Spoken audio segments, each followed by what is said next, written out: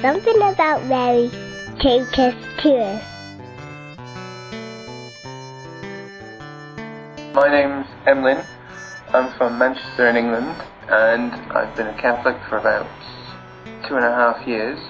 And for me, Mary was someone who, in my other religion, was someone who was very important, but she was not seen as so importantly as she is in the Catholic Church. And I guess for me, Mary completes my faith in the sense that